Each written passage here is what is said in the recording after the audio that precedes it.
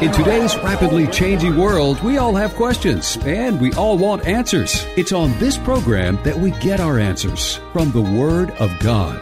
It's time for another episode of A Relevant Word with longtime pastor and best-selling author, Carl Gallups.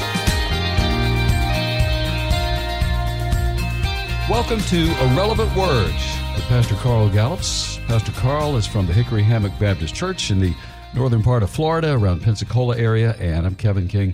Carl, I know that we're going to be visiting a passage of the Bible that we've all heard several times. Now, this passage, I associate it mostly with funerals. Yeah, you know what? You're right. I didn't even think about that. Yeah, but you're right. You know, is it a house? In my father's house, and many rooms. And all, okay, but you're going to take a portion of this scripture that I have not really paid attention to that much. And you and I were talking about it just a little bit before the program. And then you're going to shed some light on this, and it's going to be interesting. And then you're going to make it relevant to how we walk and how we live today. As always. Yeah. Normally I wouldn't, but hey, the title of the show is A Relevant Word, so you know. That makes perfect sense, Carl. Yeah. No, of course, my heart's desire always when I preach and teach is at the end of the message, I always ask myself, so what? What does it mean to their life? So I will make it relevant, I promise you guys. But anyway, thank you for that, Kevin. I appreciate it, and it's good to be with you. Yeah, listen, I'm going to talk to you guys this morning about John chapter 14. Now, I don't want to talk down to anybody. I know there are some people that are brand new in the Word, some people that maybe never have even looked at the Bible that much, but you're tuning in to hear this crazy preacher. Well, thank you for tuning in. God bless you. But John 14, for those that have been students of the Word for a while, is extremely familiar to many Christians. And it's a passage of Scripture where, it begins with Jesus saying, listen, let not your hearts be troubled. You believe in God, believe also in me. In my Father's house are many. And the King James says mansions. Other translations, newer translations, say things like dwelling places or sometimes they say rooms. Why? Well, because that Greek word that's used there doesn't literally mean mansion. In fact, what it means is a dwelling place. But then when he goes on to say, and I will go and prepare a place for you, that word place in Greek means a region or a seat of authority. So you can understand when you put those two words together, it does mean a whole lot more than just kicking back on the front porch of a mansion the rest of your life and the rest of eternity. So it's deeper than that. So I'm not knocking translations that say mansion and even translations that say room. That's correct. But when you take the whole thing, you begin to understand that what Jesus is saying, oh man, you guys don't even have a clue what lies ahead for you on the other side. I've got a place, a dwelling place. I've got a job for you. We're going to do other things in the cosmos, and we're going to do it together, and you will have a seat of authority in the midst of it all. I mean, that's amazing when you think about that. But that's not even the topic of where I'm going. But that's the passage. It's in John 14. Now, before I go to the topic, I want to give you more context. John is the only gospel writer that gives 5 chapters about the Lord's Supper. 5. It starts chapter 13. That's the last time he'll share a meal with his disciples. They're in Jerusalem. They're going to go to the upper room. You can see that. Chapter 13 opens and it says that. And then you discover that chapter 13, all of it. Chapter 14, all of it. Chapter 15, all of it. Chapter 16, all of it. Chapter 17, all of it. They're still in that upper room. And they're still at the Lord's Supper. Jesus prays with them. He washes their feet. He tells them what that's about. He gives this speech that I'm getting ready to go through here in John 14 and many other things. But you need to know that. All the other Gospels speak about the Lord's Supper. They give a few sentences and most of them give a few paragraphs. But John gives us 5 chapters. He was there, of course. And now he's writing the last Gospel and he wants to focus in on this thing. Why? It's because of what I'm getting ready to show you. I'm convinced. This is a huge part of why John took 5 chapters to help them get their heads wrapped around this. So let's go to chapter 14 in our minds. And now Follow along with me. I know some of you are driving. Some of you are kind of walking around the house doing things and listening. And so thank you for that. Thank you for giving me that attention. So maybe you might not have a Bible in your hand to follow along word by word, but just listen. I'll paraphrase it so that you can enjoy it that way. So by the time we get to John chapter 14, Jesus has been talking with his disciples about why he's there. Basically, he hasn't used the words, literally, I'm going to the cross and I'm going to do this on purpose. But he's been saying things like that for 3 years of his ministry. But now he's getting them prepared for what they're getting ready to witness within hours. And he knows it's going to be heartbreaking to them, and he knows it's going to be tough. So he's talking to them about that, and they're becoming visibly disturbed. And so that's when Jesus says, verse 1 of chapter 14, but let not your hearts be troubled. And then he says, you believe in God, believe also in me. Now, that's an important phrase. We just gloss over that sometimes, say, well, oh, how sweet, how pretty. Yeah, well, what if I said that as a pastor from the pulpit on a Sunday morning? Do you believe in God? Yay. Okay, good. You can believe in me then. Well, Carl, what are you trying to say there? Are you like equal to God or like right up next to him and we're not? What does that mean? But Jesus said that. You believe in God, you can believe in me. And then he says, and in my Father's house are many dwelling places. And I'm going there to prepare a place for you. And if I go and prepare a place for you, I will come again and receive you unto myself, so that where I am, you can be also. And that's when Thomas, we call him Doubting Thomas, because he's always questioning, what do you mean by that? What do you mean by this? And Thomas says in John chapter 14, he's recorded as saying, but what do you mean? Where are you going? We don't know where you're going. We don't know the way to where you're going. We don't even know the way. What are you talking about? And that's where that famous passage of Scripture comes, where Jesus answers Thomas. And he said, Thomas, I am the way, I am the truth, I am the life. And no man comes unto the Father but by me. And now, again, if I stood in the pulpit on Sunday morning and I said those things about myself, I am the way. Me, Carl Gallups, I am the truth. I am the life. And nobody's getting to heaven unless you come through me. What? Okay, I can see the headlines of the newspapers now. I can hear the radio broadcast. Cult leader out there in Northwest Florida declares he's God. Well, that's what Jesus was doing. He was saying, listen, you don't know who I am yet, but when you see me rise from the dead, you're going to have a much better understanding. And then you're going to realize what I did by taking your sin upon myself on the cross that you witnessed. He's building up to all that, but he doesn't want to hit them in the face with a wet dish rag and just knock them all out. So he's just slowly moving into it, but he's answering their questions. But even that, Kevin, is not where I'm going, because you know where I'm going. Because the next thing that happens, Philip steps up, and Philip said, Lord, and that means, he's giving him great respect, our master, our teacher. He said, Lord, can you do this? Can you show us the Father? If you could just show us the Father, then we could believe. Then our hearts would be settled. Can you show us the Father? All right, now wait. First of all, I'm not getting on to Philip, but Philip's been with Jesus for 3 years. And who has Philip heard say to Jesus for 3 years, show us a sign from heaven, open the heavens, show us your Father, show us the throne of God, then we'll believe you. It's been the religious elite, the Pharisees, the people that are getting ready to crucify him. Peter is now, I'm sure he means it in a whole different context and with a different heart, but he's using the very same words that the Pharisees used. Show us the Father, and then we will believe you, Lord. Well, wait a minute, Philip.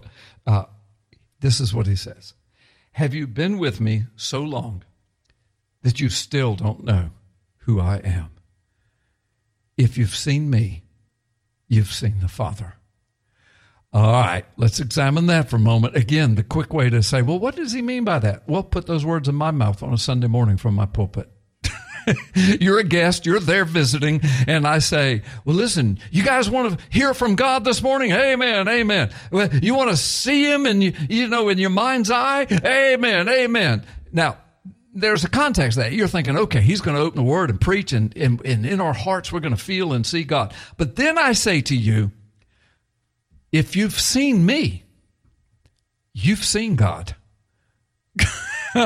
Okay, so this is 2 or 3 times that Jesus is making it clear sweetly. He's not beating his chest saying, I'm God. Because by saying I'm God, he's also saying, I'm your creator.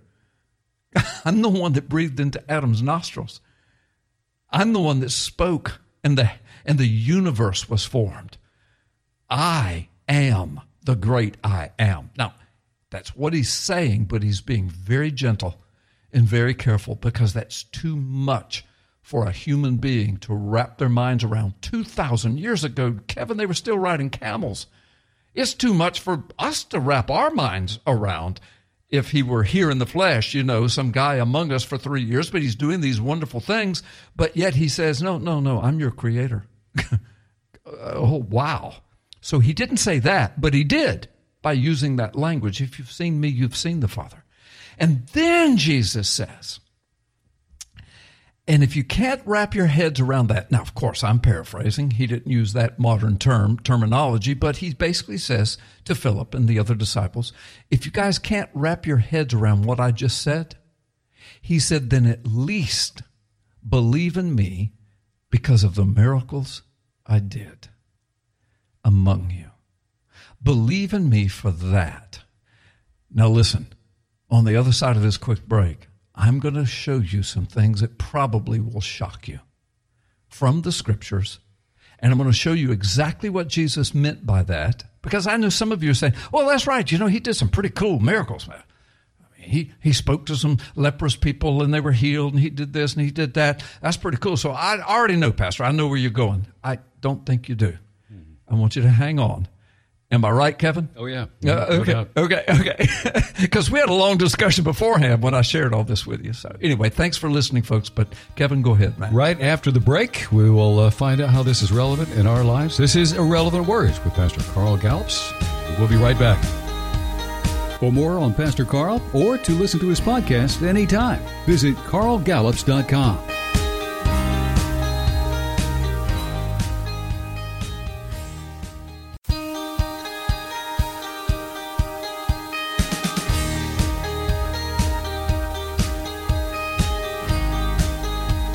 For more on Pastor Carl, or to listen to his podcast anytime, visit carlgallups.com.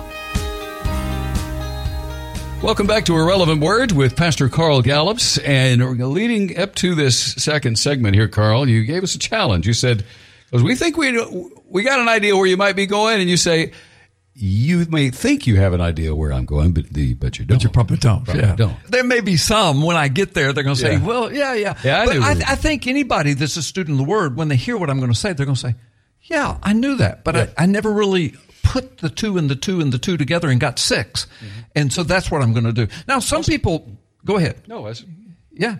Okay. But now some people will not have, thought about these things or even known these things, and that's cool too. So anyway, it was a little teaser, sounded a little arrogant, but I think there's an awful lot of truth in it. So anyway, Kevin, thank you for making me look bad in front of my audience. Anyway, Kevin's just shaking his head like you nut. Okay, but watch. Here's the deal. I left off with Philip saying to Jesus, just show us the Father. Show us the Father. And then Jesus said to him, if you've seen me, you've seen the Father. And then I used the illustration. What if I said that from the pulpit? What would you think I was saying? Well, that's what Jesus was saying.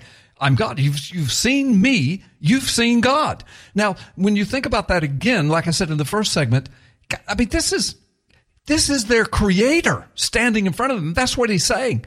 I'm the one that created all this. I was there. I breathed into Adam's nostrils. This whole universe was my idea, and I spoke it into creation. And now I've put on flesh. I am what John would later write, in the beginning was the Word, and the Word was with God, and the Word was God. And then the Word became flesh and dwelt among us. What's a dwelling place?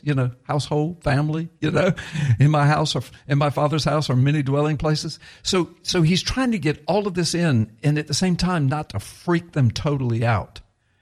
And so he says, and if you can't wrap your heads around the fact that if you've seen me, you've seen God, he said, I want to remind you of something, Philip, and all of you disciples. If you can't wrap your head around the depth of what I'm saying, then believe in me because of the miracles I did. All right, now, why would he say that? Here is why. And when you get this, you go, oh my gosh. Because he was referring Philip to 4 or 5, and there are more than 4 or 5, but I've only got time for 3 or 4 or 5 to talk about things that the Old Testament, now remember, we call it the Old Testament. In Jesus' day, it was the Word of God. And the disciples would have all grown up in synagogues where what we call the Old Testament was read and preached and expounded upon and interpreted. And so they would know these things if somebody reminded them, and this is what Jesus was getting them to think about. That is, in the Old Testament, I'm going to call it that, but Jesus and they would not have called it that. But in the Word of God, in the Old Testament, there are 4 or 5 things, many more than that, that the Bible says only God himself can do these things. You say, Carl, what are you talking about? Okay, let me give you some examples. The Bible says over and over and over, only God can open the eyes of the blind. Now, sometimes the context of that is spiritual eyes. Only he, through the Holy Spirit, can make a person see, and I'm making air quotes right now, in your mind's eye. But he also speaks of it in the very physical sense. A person who is blind, maybe blind from birth or just blind for whatever reason. Maybe they've lost their eyes, maybe disease. They're just blind, permanently blind. And the Bible says only God can open the eyes of the blind. In that context, it says that. What did Jesus do? 6 times the Gospels record, and he probably did more than this. Even John ends his Gospel by saying, I can't even list all the miracles Jesus did. We don't have room for everything he did, everything he said, all that he preached, all that he revealed to us. I don't have room for it. So what you read in those Gospels are just examples of things that he did to show you who he is, who he was, who he is, and forevermore shall be. So when he says that, at least believe me for the miracles. And so in their minds, they were going back, well, yeah, okay, and you did this and you did that, and you opened the eyes of the blind. Wow, that's right. And we saw it 5 or 6 times. In fact, one time in John chapter 9 is recorded where he opened the eyes of a man born blind, congenital defect, congenital blindness. Never in history had that been done until Jesus stepped on the scene. Never.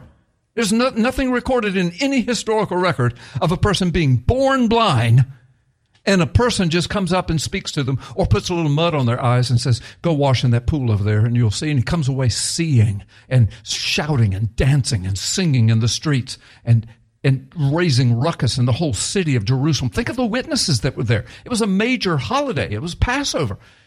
That would have been the Feast of Tabernacles when all of that happened. So, there would have been 1.5 million people in the city. Not all of them witnessed that, but tens of thousands of people did. But that had never been done before. It can't be done. It can't be done. We don't have the technology now to take somebody born blind or without eyes and all of a sudden make them see with perfect vision and give them new eyes. And we can't do it. Jesus did it, and the Bible records it. That's what he's telling Philip to remember. He's telling him, you were in the boat, weren't you, Philip, when I walked on the water? When I stood up in the bow and spoke to the wind and they obeyed me? The wind and the waves? Well, folks, listen to me. You can check me out. We're running out of time, so I'm going to paraphrase. Job chapter 9 says it. Psalm chapter 77 says it. Psalm chapter 107 says it. Proverbs chapter 30 says it. Go read those. Job 9, Psalm 77, Psalm 107, Proverbs 30. Go read those and you will come across the passages within those discourses where it says, and I'm going to paraphrase and lump them all together except Proverbs 30. I'm going to go back to it because it's got a really special treat for you. But every one of them say, only God can walk upon the waters and not leave a footprint. Only God can speak to the wind and it will obey him.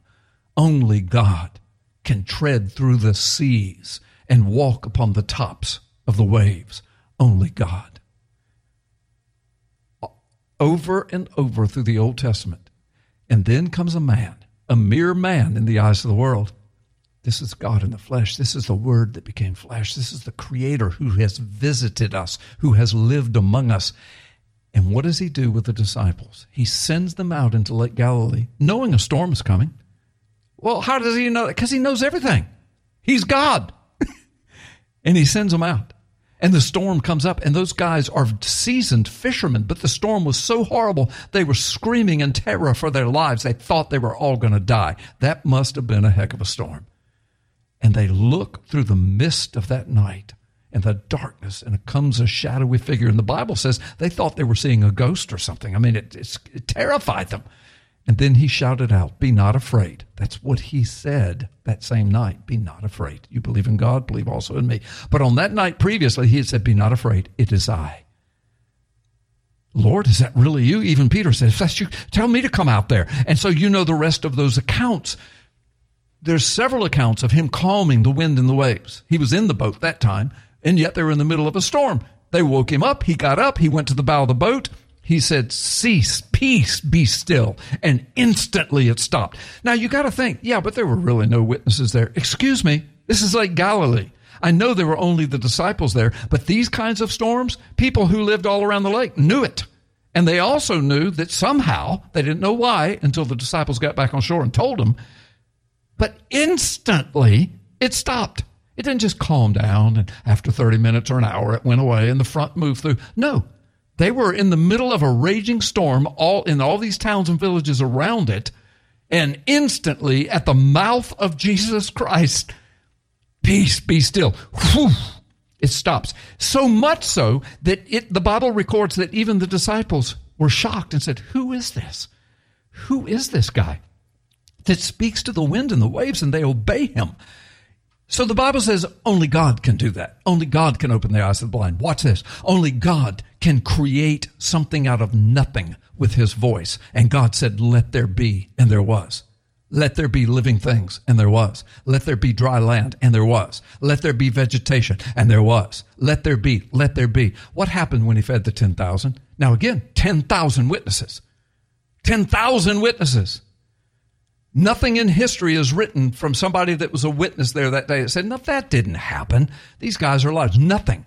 Yet there are historical sources outside the Bible that at least attest to the fact, maybe they weren't there, but they're saying, man, people all over the empire are talking about they were there. Some of them were there. They said that this happened. And so that's recorded. And then we have the Gospels that just flat out recorded that he took up 12 baskets with nothing in them and said, "Take them, pass around, feed them." What? Just do what I say. And they took up, well, more than 12 baskets, but they took up 12 baskets of leftovers afterwards, after feeding 10,000 people. Witnessed by, this is not just some Bible story made up, some mythology. I mean, these Gospels were written during the time of the lives of all these people. Surely, if they told that lie, surely that would have gone all over the empire, and there would have been all kinds of decrees and pamphlets and scrolls and books written about it. Nothing.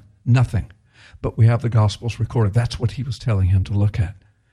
Only God can speak and create something out of nothing right before your eyes. Only God can walk upon the waters. Only God can speak to the wind and the waves, the very elements he created and commanded. Only God, by his voice, can raise the dead. What did Jesus do? He raised a little girl of a synagogue president. He raised Lazarus from the dead. Then he raised himself from the dead and presented himself alive to over 500 witnesses. Paul talks about it at one time, and he did that for 40 days.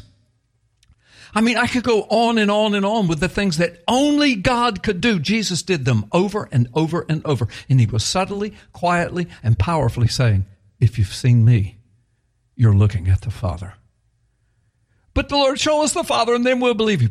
Philip, if you don't know who I am yet, after 3 years, if you've seen me, you've seen the Father. And if you can't wrap your head around that, remember the miracles I did. Folks, here's the relevancy. Remember whose child you are. If you belong to Jesus Christ, that's your heavenly Papa. That's your heavenly Daddy. That is your Father who is in heaven.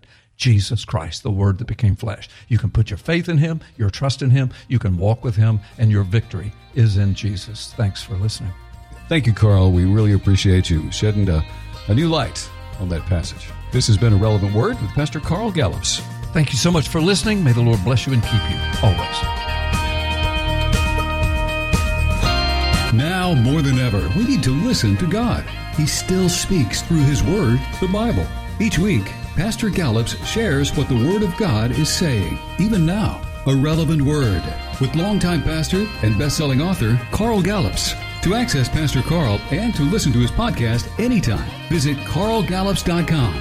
Thanks for listening.